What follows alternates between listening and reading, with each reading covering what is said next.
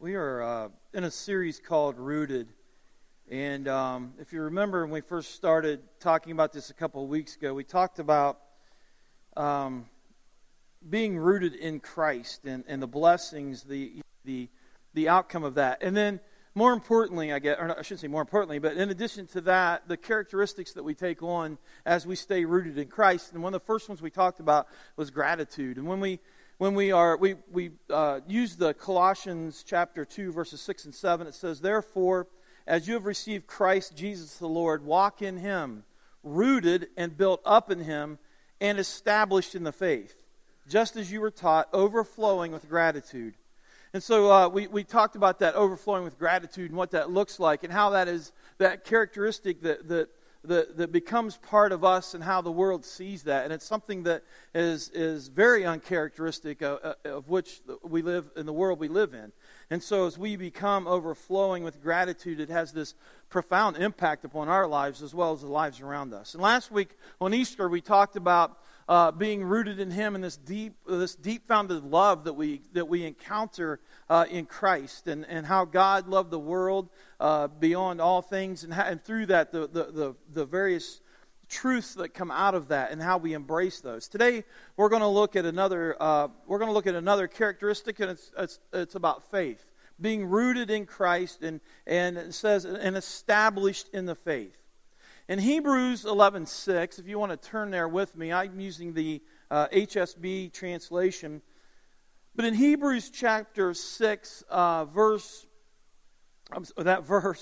it says this: "Now without faith," and by the way, chapter 11 we could call the Hall of Fame, the Hall of Faith chapter. And when we read chapter 11 of Hebrews, it's just people listed right after one another about the faith that they had in God and the implications of that faith, and we just see this incredible picture of men and women who did astounding things because of the faith that they had in God, and God was able to do astounding things through them. And it says in 11:6, it says, "Now without faith it is impossible to please God, for the one who draws near to Him must believe that He exists and rewards those who seek Him." And so the author of Hebrews is saying, man, when you don't even have faith, it's impossible. You can't please God. This faith is something that is what pleases God. There's different components of it. It's just what pleases God. And so this morning I want to take a look at a couple of those things. Number one, I want to look at faith is believing even when we don't see it. I mean, that's really kind of faith, right? In fact, in verse 1 of that same chapter in Hebrews, it says this: "Now faith is the reality of what is hoped for, the proof of what is not seen." So faith is the reality, the picture, that we're able to see things of what is hoped for, and it's the proof of what is not seen. Now, faith is visualizing the future and the present is what it's doing. Faith is seeing something that's not there, but we believe 100% that it's going to be there, that it is. It's seeing in advance. And there's this principle found in all the world right now, in our world, regardless of whether a person is a Christian or not. There's this thing that sweeps about, that you experience on a daily basis, that I experience on a daily basis, that we are tempted with at times because it's around us and it's saturating our world. And it's the thought that says this: I'll believe it when I what? See it. I'll believe it when I see it. And some of good Christians will even throw that out there. I'll believe it when I see it. Faith seems to indicate something differently. Faith's saying, no, you see it before you. I mean, you believe it before you even see it. And God says, there are things you have to just believe in before you can see it. And here's the interesting part. There are different individuals within our culture that may not even be Christ followers, but there's different professions, we could say, that grasp this concept. If you think about architects, they see something, or they believe in something before they see it, right? I mean, that's kind of how they execute it. They have this picture, they believe in it, they believe it's going, they believe so much in it, they execute it, they put it into place, and it becomes a reality. In different professions, various different professions, architects, artists, scientists, and athletes. Athletes will often see something or believe in something before they see it. That's what spurs them on. That's what makes them do things that may not be, that what other may say, well, that's just unattainable. Whereas an athlete will put it to the test and say, no, I believe in it, and I believe I can do it, and I'm going to work towards that and make it happen. Now, one of my hobbies that I love to do is photography. And one of the things I like about photography, or there's a certain part of photography that I think is really, really cool. And I would like to do it, but I don't think I would have the nerve to do it. But I love looking at other images, and that's called adventure photography. And I remember back in the day, I got into a venture photographer. His name was Galen Rao. And he was like a mountain climber and all these other things. And as he would climb mountains like Everest and Yosemite and those types of mountains, he would document it with his camera. And it was just absolutely fascinating to me.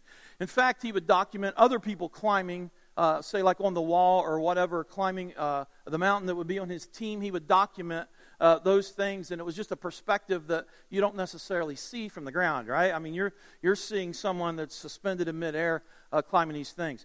Well, that's been an interest of mine. I love that. And so not too long ago, I started watching some stuff on, I think it was Netflix or something. I watched this show called Meru. And Meru was about this mountain, and if you're familiar with it, it was a mountain in India, and it had never been climbed. It was this face of a mountain, they call it the Shark's Fin, and it had never been climbed. And so I kind of got into it, and there's this photographer by the name of Jimmy Chin, who is a adventure photographer, and he actually filmed this movie, and I got sucked into it.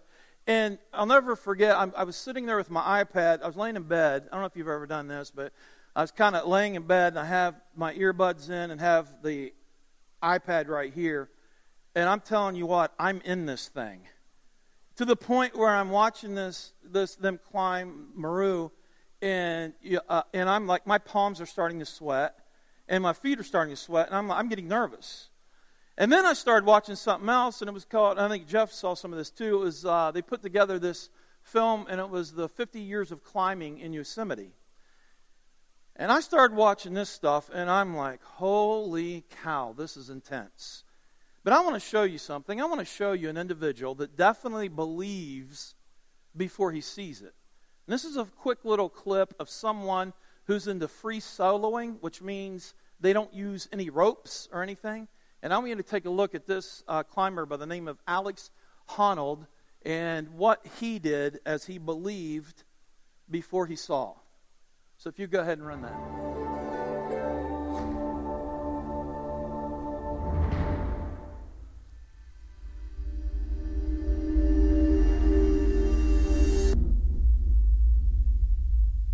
So in terms of free soloing, undoubtedly the greatest free soloist that ever lived is this kid, Alex Honnold.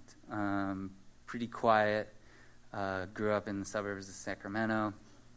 And he pretty much, you think next generation, what are people going to do? Well, he's kind of skipped a generation and started soloing things that were unthinkable. I'm going to play a quick little video from about Alex. Free soloing has to be the ultimate in free climbing. It's always a beautiful day to go out soloing. To free solo is to go without a rope and to go without gear, to only have your rock shoes and your chalk bag and the power of the mind. It's also very profound. Reason it's probably the ultimate is one wrong move, you fall, you die. Yeah, let me try that again.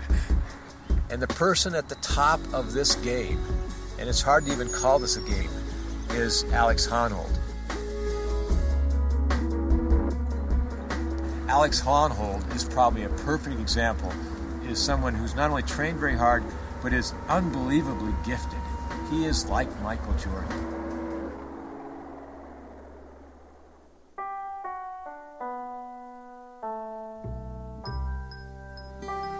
I spend my whole year living in the van, traveling from one destination to another. Yeah, I would say that Yosemite probably is the center of my climbing, that all my climbing goals, all like training, all kind of revolves around things that I want to do in Yosemite. This is by far my favorite place for soloing because the walls are so inspiring, like everything here is so big, and that's like what gets me excited about soloing stuff. One of the most memorable moments was pitch like 22 of the nose.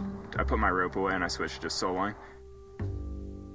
I just had a moment of like, this is like surreally cool. I was like, I can't believe I'm up here with no rope just climbing. Like, this is rad.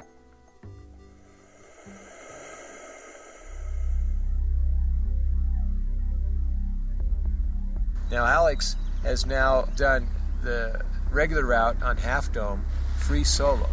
So for most people on this planet who are serious climbers, doing Half Dome in a day or two is considered fantastic. Alex did it in 3 hours without a rope. You know, you commit, you're like, I'm doing this, here I go. But then after like a couple hours of being all committed, you're like, man, I'm tired. And like, you know, your mind starts to get a little bit tired. And so I kind of stalled out, and then I started to doubt if I was doing it right or if I had the right holds. Why am I even here? You know, do I want to do this? Just come back if you're not feeling it. Well, that's the thing, is I'm like... And that stalled him out, that paralyzed him. And then he overcame it. He didn't work that route 100 times. He just got up below it, looked up at it, and believed, absolutely believed, it was well within his ability. And then it seems like in this last season, I've sort of embraced the whole experience, you know, embraced the unpleasant parts too. It's kind of cool to just look around and, you know, enjoy the exposure, be like, this is why I'm here, like, this is awesome.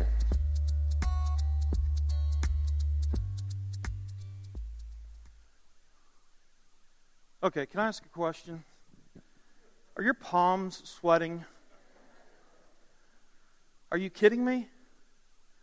3,000 feet he climbs up the sheer face of El Capitan. No ropes. Rock shoes and chalk. That's it.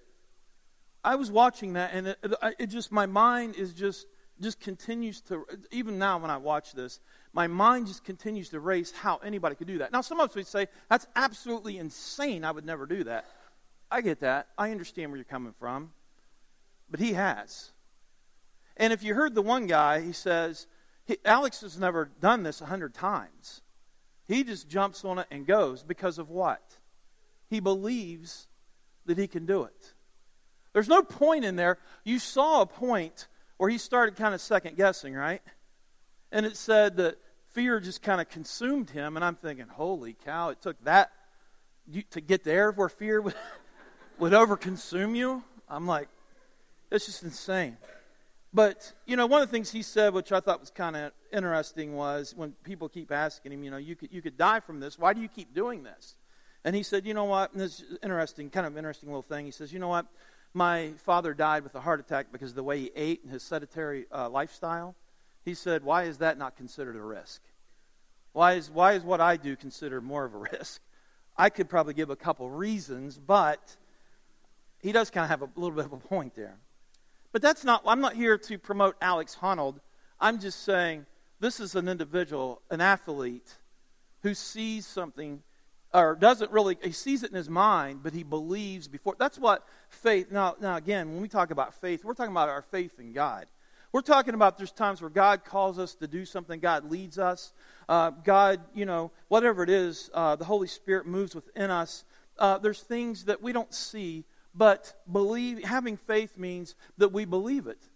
We kind of see it because in the recesses of our heart and in the trust that we have in Christ, we see it, but we believe it and we act upon it. That's what faith is. And that's what pleases God, is that we trust God implicitly in that. That we don't have to see everything up close and everything kind of roll out before we take action. It's being rooted in our faith and believing before we actually see it. The second one is this. Faith is obeying beyond comprehension. You know, and in this passage of Scripture, in verse 7, the author gives us two individuals, Noah and Abraham, right?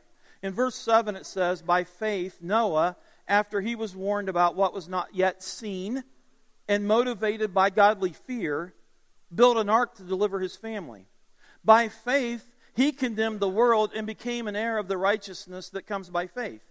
You've read the story, I'm sure. You've probably read the story back in Genesis where he's called to build this ark. God regrets that he created man. If you remember, God was very disturbed Man, and when I say man, I'm talking about mankind, I'm talking about everybody, right? Everybody at that time had just become evil in his sight, and God says, enough, I'm going to wipe it out. And he says, well, I'm going to preserve some, and so he goes to Noah, and he says, I want you to build an ark, which, I mean, Noah would be like, what the heck is an ark, you know? And so God gives him these blueprints of what he wants him to build, and he says, I'm going to flood the earth. What's interesting, if we study that whole thing, and you've probably read it before too, it had never rained up until that point. It was still, we read in Genesis when God created the earth, there was like this, it was kind of like this, remember those terrariums? Weren't they called terrariums when we were kids? Where you would kind of put things in it and then cover it and it would kind of just grow. Things would just kind of grow. That's kind of how the earth was at that time. And God had not put an age span on mankind. People were living to be very, very old. Through this time, he narrowed that down to 120 years. But it says that the ground kind of just moisture or whatever, condensation, whatever you want to call it, would kind of nurture the earth or whatever. There wasn't rain. There wasn't storms as we experienced them whatsoever. There wasn't like, rainstorms and stuff, but it was just being nurtured from within. And God says, I'm going to flood this place. Noah had to step out and really act upon his faith. And I love the way this translation says it. It says that after he was warned about what was not yet seen and motivated by godly fear. I love that. And I think that godly fear is this sense of awe-ness of God, knowing that God is God. And so he speaks into Noah. Now, if you were his family, could you imagine what that would have kind of been like? Kind of fielding some of the questions from the neighbors and other kids in school, like what your dad was up to and those kind of things. I think a lot of times, as I said before, I think we glamorize Scripture. I think we look at those stories and say, man, those are awesome. But yet when God tries to move us a little bit at times in faith, it's like, you know what, I can't comprehend this, so I'm struggling. God, can you give me something else to go on? Can you give me more pieces of the puzzle? But that's not what Noah did. In fact, that's not what Abraham did. And time again, we see God moving within individuals' lives that was beyond their comprehension, had no clue what this really was about, but God was giving them a peace, and they moved. They acted upon it. Their faith moved beyond comprehension. The next thing is this: faith never quits. Faith never gives up. It never quits. It persists even when we don't feel like it. Faith continues. That's when we become tenacious. That's when we have this strong drive. Our faith is what pushes through. It's our, it just pushes through. We live, again, in a culture that again, has some things that competes with this. Number one, have you heard, or I shouldn't say number one, but have you heard, and you hear this, I think, a lot. It says this: if it feels good, do it. If it feels good, do it. Now we'll tack on, and if it doesn't hurt anybody else, right? If it feels good, do it. What happens if it doesn't feel good? How many times have you talked to someone and you said, man, I need you, and literally, we're not putting anything out there that's so grandiose, right? We're just saying, we're just presenting something very small to someone, and you kind of get this, yeah, I don't feel like it right now, right? And so if you don't feel like it, we just don't do it, right? I mean, I wonder how many of us have done that at times. Like, yeah, I'm not getting it, man. I'm not feeling it, man. That can really play a big role in our lives at times. Faith is not based upon feelings. Faith is not based on about whether we feel like doing it, feel good about it or not. Faith persists. Faith gets entrenched in the truth, and there's times where it doesn't feel right doing things, but we do it anyhow.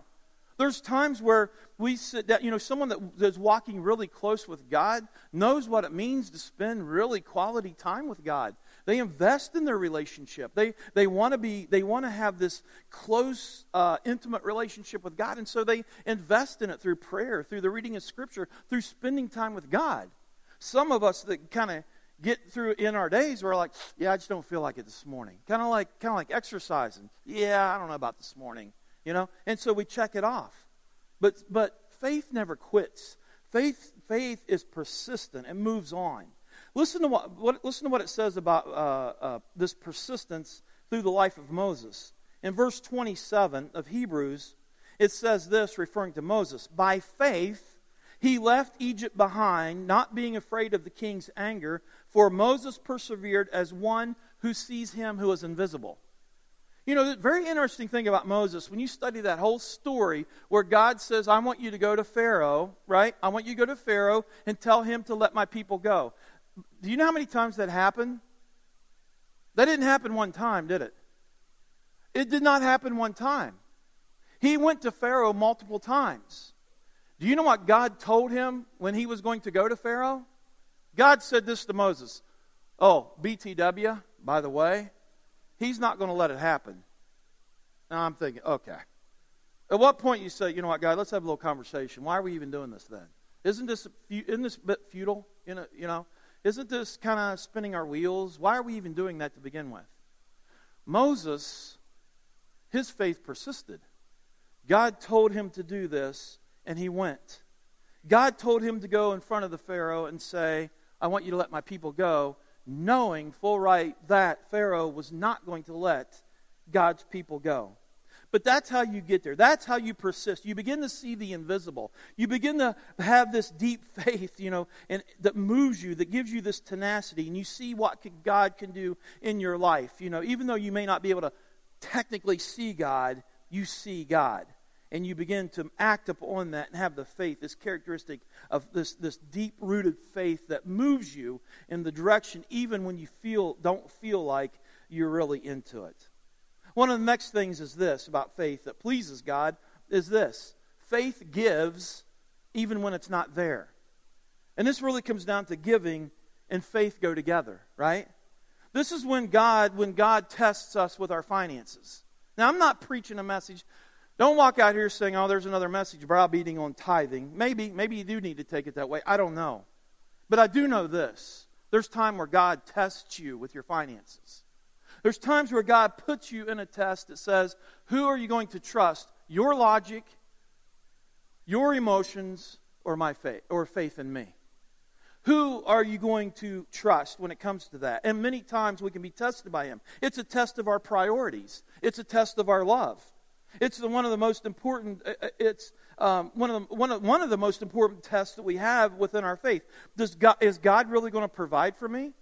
Is God really going to meet my needs? How about this? How about when we're faced with a decision that says this: I can either pay this bill or I can tithe? What do? Some would be very quick, and I'm not. This is all on you guys, right? I'm in this with you. God comes and we're presented with that situation. What do?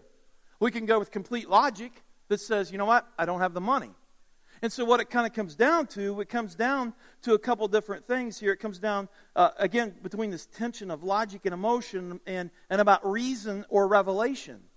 Reason says, yeah, the numbers don't add up. So, yeah, I can't do this. Now, over here, we could go with complete, kind of go with or stay over here with the emotion, the emotion and emotion and logic that says it just doesn't feel right. I don't think I can do this because what? We become scared to death, right? And some of us say, well, no, there's no really any fear to it. It's just logically it's not there. That's the test. God will place us in different tests with our finances at times to see how we're going to react. He already knows how we're going to react, but it's a test for us. How are we going to move through this? Do we truly trust in God? Do we believe that God is in control? Do we believe that God is going to meet our needs? We say that we follow Christ. We say that it's all about bringing God glory, but sometimes our faith doesn't match that. Listen to what it says in verse 4 about this concept of giving even when it's not. By faith, Abel offered to God a better sacrifice than Cain did. Now, when we look at that, it's simply this. Abel didn't know what to offer God. Abel didn't know. And it's not really so much the sense of what it is, but it's how we do it. Abel offered with this sense of trust, with this sense of faith.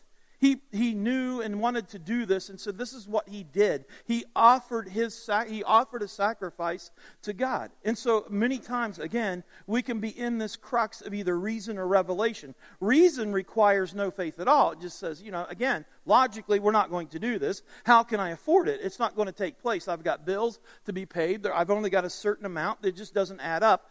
It requires no faith at all. Revelation, on the other hand, requires faith. It's not asking, should I do this? It's asking how much. It's going to God and saying, God, I believe that you're in control of all things. I believe that my life is in your hands. I believe that everything I have is of yours anyhow. And so, God, let me just throw it out there. How much? What is it do you want me to do? And Revelation steps out in faith and says, this is what I'm doing. It may not make sense, but this is what I'm doing. And that's what giving does. It stretches our faith. The next one, or the last one I want to share with you is this. Faith trusts, and it should say have an S there, faith trusts beyond answers. Faith trusts beyond answers. And it kind of goes with that whole comprehension, I think the comprehension. But there's times where we just don't have the answers for certain things. Or we pray about something and we just don't seem to get an answer. And we pray and pray and pray. Some of us have been praying for certain things in our lives for years. Some of us are sitting in here this morning, we're still waiting for that answer for a prayer that we've been throwing out there to God for years. Some of us are sitting in here this morning, and truth be known, we're kind of discouraged and we're kind of frustrated because we've been praying about this, and we read passages of Scripture that says, your faith is what will happen, and so you believe, your faith is what makes it happen, and so you put your faith out there, but yet you still don't see it, or it comes back in a completely different type of answer. Listen to what verses 39 and 40 says. It says this, all these were approved through their faith, but they did not receive what was promised, since God had provided something better for us, so that they would not be made perfect without us. They didn't know the answer. They were praying one way, but they didn't know the answer. They didn't get to see certain things. Everyone listed in this chapter didn't get to see the end result of Jesus coming, of Jesus being the one, the Messiah coming. They didn't get to see that.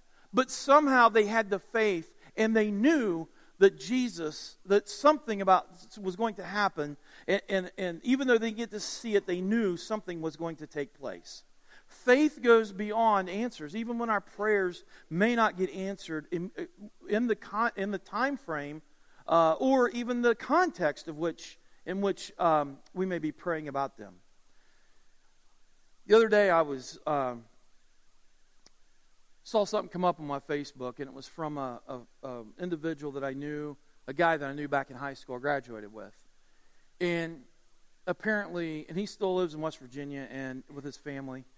And he shot something across Facebook, and he said, hey, if anybody gets a chance to check out this video, I want you to check out my son and his wife. And this is the video they played at their church, on Easter. And it was a video, kind of a video of redemption and things like that. So I thought, that's cool. So I played it, and I was just absolutely bowled over. I mean, I was just moved beyond tears. This video was about his son who, growing up, got involved with alcohol, got involved with drugs, became addicted, all those things, went down the complete opposite path of who the family was in which he came from. And so this video just showcased him and his wife, or told the story of him and his wife coming to the redeeming powers of Jesus Christ to pull them out of the ditch, to pull them out of the gutter of addictions and things like that was destroying their life. And I just couldn't believe it. I watched it and I was just so moved because it was such a powerful story of God's amazing love and God's redemption and God never giving up, even though, again, we may be praying for something and we may not see it in the right time frame, God's still moving. And so I responded out to my friend and I said, hey man, I said, first of all, what a powerful video. I said, what a powerful video, like I told you, of redemption. And I said, you know what? I said, I celebrate with you, you and your wife. I said, I can't imagine walking through that dark valley. Within that video, the kid was even talking, and he's a little bit older now, but the kid was talking about how he would steal things out of his house and sell them for money for drugs and things like that for his addictions. And I said, I can't imagine what you and your wife went through as parents, seeing your son go through that and dealing with it. And I called it a dark valley. And I said, at the end, I said, I celebrate with you. I celebrate that that someone would put that on Facebook to say, because all it does is bring God glory. It's showing the powerful, saving, redemptive power and unconditional love of Jesus. And so I texted or I emailed that to him, and I got back a reply that said, "Man, thanks a lot." And he's kind of had some other things in there, and he said to call it a dark valley is pretty nice way of putting it, because he said it was a living hell. Some of you may be living in that right now. Some of us may be able to recall situations. It may not be about our son, it may not be about our kids, but it could be about something that we've been praying for God of. We're anguishing. And truth be known, it's not just a dark valley. It's a living hell that we're going through. It's a place where everything seems so dark, where it seems like there's no answer, where it feels like our head is just beating up against a wall, and we cry out to God. And you cry out to God, and we cry out to God, and we don't get an answer. And it feels like it feels like our prayers are hitting the ceiling. Faith persists. Faith continues keeping on. Faith continues pushing, because it's not as if God's not answering. God is moving. He's moving. It's just we may not be able to see it at that time. And that's what faith does. Faith enables us to look and to see deep within, that even though we may not be able to see things right now, even though you may not be able to see any movement or anything happening right now, there's something that's happening. God is moving. And faith continues. It trusts beyond answers. As the worship team comes back, we're going to spend a few moments, again, just singing a song and just spending just a few more moments, bringing God glory. But I pray that you would just reflect on these things. Being rooted in Christ produces this faith that goes beyond a superficial faith. It goes beyond comprehension. It goes beyond reason. It goes beyond logic. It goes beyond emotions. It goes beyond when we may not see certain things. It believes in what we may not see. It is staying tenacious. It's having the stamina to stay in there and know that God is in control, that God is going to move, that God is moving, even though we may not see it right now in our time. And I pray that each and every one of us would think about, where our faith is at. If our faith is that rooted in Christ, knowing that the presence of Christ is in us. Listen to what this last verse says. It says, faith comes from hearing the Word of God. And I think that's so critical, because, if you're not hearing the Word of God, and you're not reading the Word of God, and you're not spending time in the Word of God, your faith is going to be tenuous at times. But our faith is deepened as we spend time with God, as we spend time with each other, as we spend time worshiping God, as we spend time, just hearing the Word of God, through reading it, through living it, through experiencing it, and through other individuals. This deep-rooted faith living, staying rooted, it develops this spiritual depth to our walk in Christ. Would you stand as I close with a word of prayer? Father, I just give you thanks for who you are. I give you thanks that we can be here today and that we can worship you and bring you glory. And I pray today that each of us would just celebrate and think about our faith in you. And Father, I pray that we would be open to the power of the Holy Spirit right now. For Him to encourage us, for Him to bring peace, for Him to strengthen us, for Him to challenge us, for Him to just do His ministry. I pray that our hearts would be wide open and very receptive. I pray that the soils of our hearts would allow the hearing of your word to fall into fertile soil so that it can take root. And I pray that, Father, if there are those in here today that their faith is being challenged, Father, that you would just encourage them in a very powerful way, that right now, this very moment, that you might just breathe into them.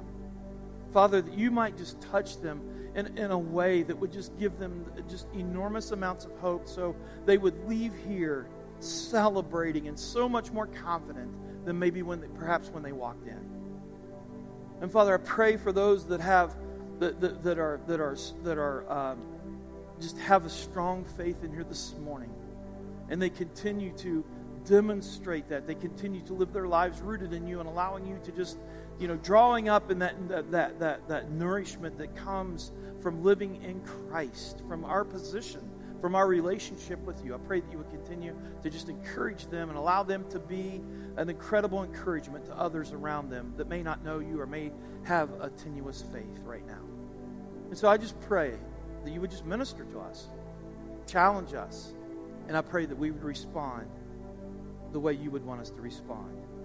And may all that we have done, said, experienced, encountered, thought, may it all have brought you glory here today. And it's in your powerful name that we pray these things.